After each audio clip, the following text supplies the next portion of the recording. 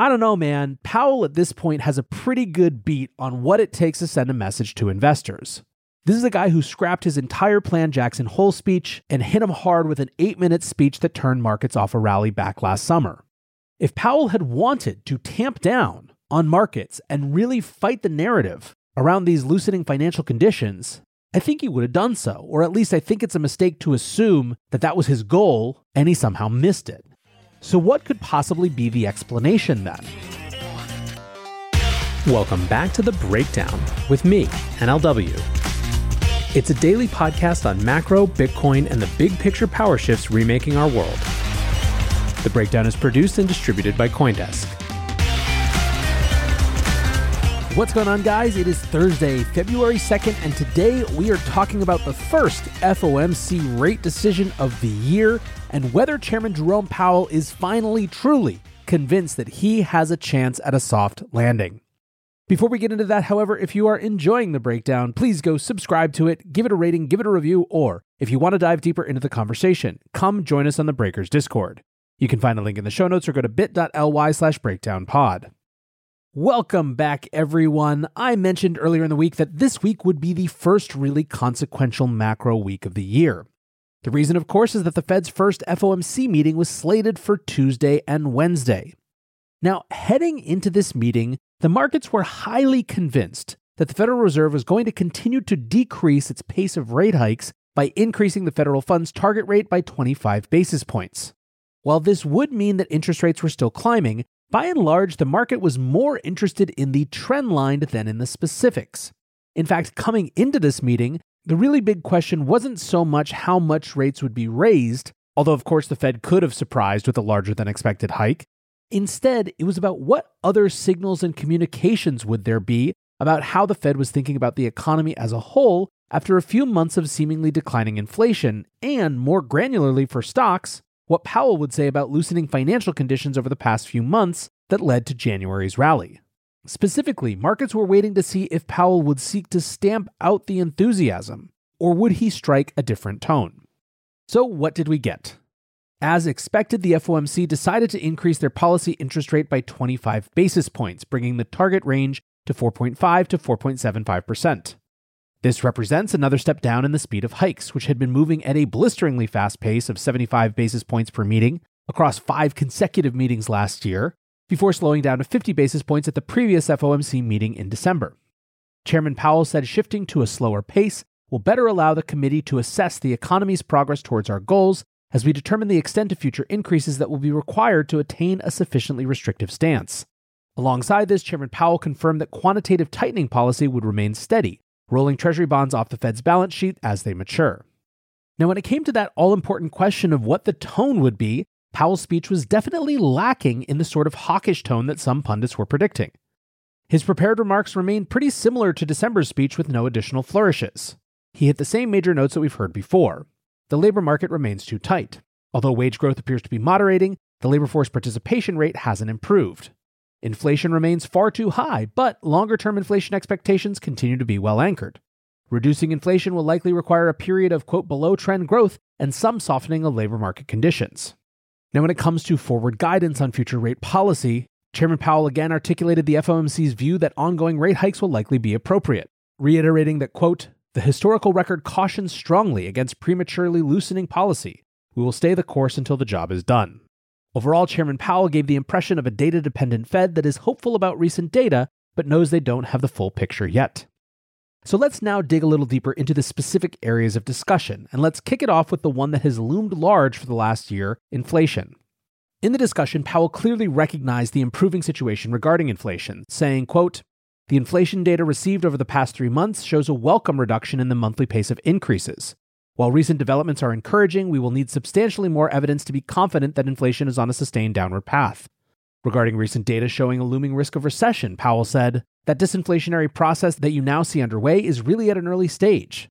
He noted that much of the moderation in inflation appears to be simply due to desirable effects like supply chains becoming more functional. Now, while overall headline inflation is clearly moderating, Powell continued to point to non-housing services inflation as evidence that there is still more work to do. Quote, we have a sector that represents 56% of the core inflation index where we don't see disinflation yet. We don't see it. It's not happening yet. It's still running at 4% on a 6 and 12-month basis. There's nothing happening there. Indeed, the stickiness of services inflation was the main reason Powell viewed the inflation fight as still ongoing. It would be very premature, he said, to declare victory or to think we've really got this. We see ourselves as having a lot of work left to do. Now, very reasonably, some people asked him then, well, how much information and what data will you need to see to be satisfied that inflation is in check? To that, Powell responded, I don't think there is going to be a light switch flipped. I think it's just an accumulation of evidence. And when it comes to any sort of pivot, Powell said that the Fed's base case is a slow disinflationary period, where it will not be appropriate to cut rates until at least the end of the year. Next topic, what about labor markets? Concerns about tightness in the labor markets have been at the very forefront of Powell's communications about how the Fed thinks about where the economy is headed and how they might need to evolve their policies. Specifically, persistent tightness has given them the confidence to stay the course with their tightening cycle and has also made them, I think, more convinced that there is still room for a soft landing that doesn't involve some sort of brutal recession. Yesterday morning, the Job Openings Turnover Survey, or JOLTS data, was released, showing the ratio of job openings to unemployed workers had moved back to 1.9. Although this ratio has previously been used as key evidence of labor market tightness by Powell, yesterday he dismissively called the data volatile. Instead, he continued to categorize the labor market as, quote, too tight, citing high levels of job creation and a high rate of quitting. He did acknowledge a slowdown in wage growth as an early sign of labor market loosening. Asked whether he agreed with Vice Chair Lael Brainard's recent comments that she doesn't see any evidence of a wage price spiral, Powell confirmed the Vice Chair's assessment but added, once you see it, you have a serious problem. That's what we can't allow to happen. And then let's talk about those loosening financial conditions. This was, of course, one of the biggest narratives heading into this FOMC meeting. Longer-term Treasury bond rates along with mortgage rates have been falling since October, while U.S. equity markets have been on a continual march higher. Financial conditions indices now stand at comparable levels to when the Fed began their rate hikes back in March last year, after one of the most rapid periods of loosening observed in the 40-year history of the measurement. When asked if these loosening financial conditions make the Fed's job harder, Chairman Powell said, quote, it is important that overall financial conditions continue to reflect the policy restraint that we're putting in place in order to bring inflation down to 2%. I would say that our focus is not on short-term moves, but on sustained changes to broader financial conditions, and it is our judgment that we're not yet a sufficiently restrictive policy stance. He then added even more softness to these statements, though, by asserting that, quote, many things affect financial conditions, not just our policy. He said that the FOMC will take into account a multitude of factors in setting policy, not just financial conditions. I think this discussion in many ways was the most significant of the entire day. This was a major shift in language from December, when Fed officials described the rapid loosening of financial conditions as unwarranted, and even from the beginning of the month when they talked about stock market exuberance as being a major threat to the implementation of Fed policy. We'll get to why I think this might be in just a minute. Now, perhaps to be expected given the broader political climate, there were a number of debt ceiling questions.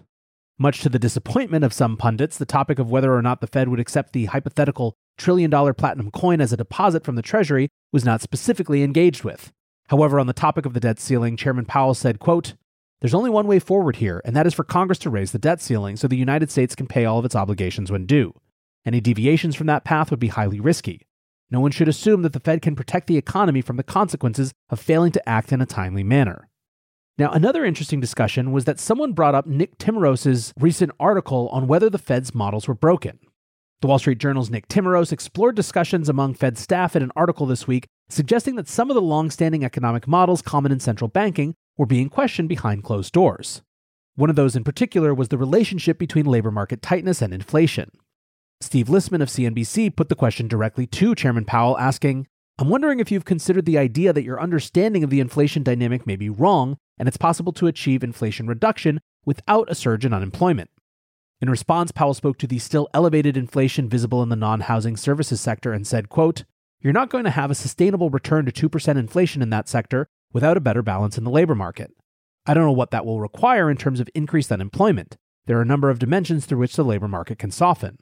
He followed that up saying, I still think there's a path to getting inflation back down to 2% without a really significant economic decline or a significant increase in unemployment.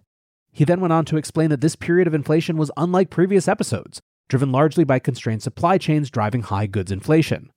No one really knows, he said. This is not like other business cycles in so many ways. This is not a standard business cycle where you can look at the last 10 times there was a global pandemic and we shut the economy down. It's unique. Certainty is just not appropriate here. Lastly, when it came to forward guidance, Powell was pretty evasive when questioned on how many additional rate hikes we can expect. Instead, he simply referred to his previous comment that ongoing rate hikes would be appropriate, while also noting that, quote, "We're going to be looking carefully at the incoming data between now and the March meeting and the May meeting.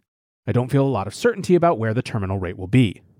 When asked how he views the balance of risk between backing off early or hiking too much, Powell said it's very difficult to manage the risk of doing too little and finding out in 6 to 12 months that we were actually close but didn't get the job done. Still, he added, we have no incentive and no desire to over-tighten. Join CoinDesk's Consensus 2023, the most important conversation in crypto and Web3, happening April 26th through 28th in Austin, Texas. Consensus is the industry's only event bringing together all sides of crypto, Web3, and the metaverse.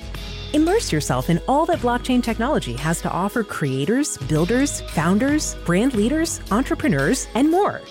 Use code BREAKDOWN to get 15% off your pass. Visit consensus.coindesk.com or check the link in the show notes.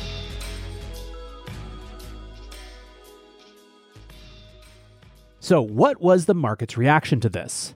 Well, the lack of overt hawkishness, especially when it was kind of anticipated, definitely spurred markets higher. The S&P 500 was pretty flat when the 0.25% hike was announced, but saw about a 2% pop while Chair Powell delivered his comments. It ended the day up 1%, reaching a 5-month high. The Nasdaq outperformed with a 2% gain on the day, while Bitcoin moved up by more than 3%, hitting 24,000 for the first time since August. Wrightston chief economist Lou Crandall said of Powell's speech, he wasn't objectively dovish, but he wasn't overly combative in pushing that point, and that was enough for the market. Kareem Basta, chief economist at 3 Capital Management, said he almost kind of gave a green light to what's been taking place. Now, a lot of the comments that I saw were something along the lines of this tweet from Kathy Jones, the chief fixed income strategist at Charles Schwab. Seems like Powell flubbed this one, meant to send a cautious, hawkish message, but ended up doing the opposite. Macro Alf said something similar. Today, he writes, we got very important news. Markets don't believe Powell at all.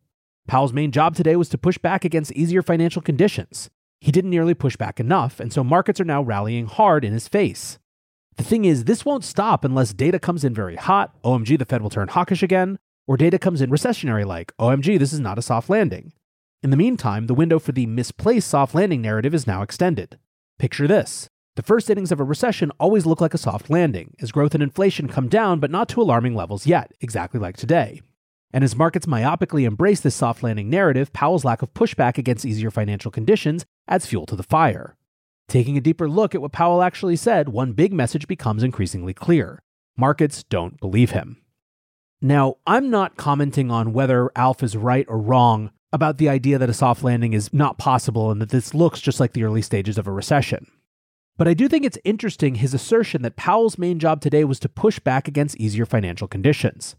This echoes Kathy Jones' assumption that she knows what Powell was trying to do as well, meant to send a cautious, hawkish message. I don't know, man. Powell at this point has a pretty good beat on what it takes to send a message to investors. This is a guy who scrapped his entire planned Jackson Hole speech and hit him hard with an 8-minute speech that turned markets off a rally back last summer. If Powell had wanted to tamp down on markets and really fight the narrative around these loosening financial conditions, I think he would have done so, or at least I think it's a mistake to assume that that was his goal and he somehow missed it. So what could possibly be the explanation then? Here's the take of just one podcaster. I think Powell has always conceptually wanted a soft landing. He certainly talked about it lots, but I'm not totally sure he actually thought it was possible. What he's always been sure about is that he didn't want to be Arthur Burns, the Fed chair who took his foot off the brake too soon and let inflation run all over the 1970s.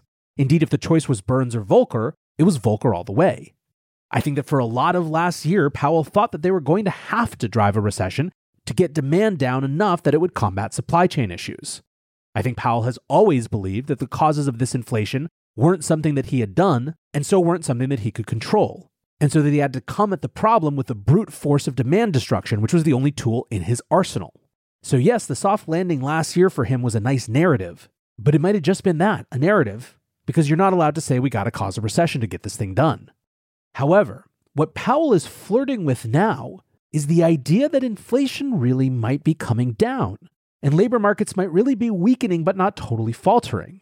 And the stock market, for all their bitching, is fine, and so maybe, just maybe, that soft landing is actually on the table in a way that he didn't think was possible last year. And if that's the case, If his soft landing spidey sense is tingling, then this might be exactly the sort of toe-the-line speech that he wanted to deliver to keep nudging towards that possibility. Could be wrong, but to me, that's the most rational read of this, as opposed to he just screwed it up. At the end of the day, only time will tell, but we will certainly be here to watch when it does. I appreciate you guys listening as always, and until tomorrow, be safe and take care of each other. Peace.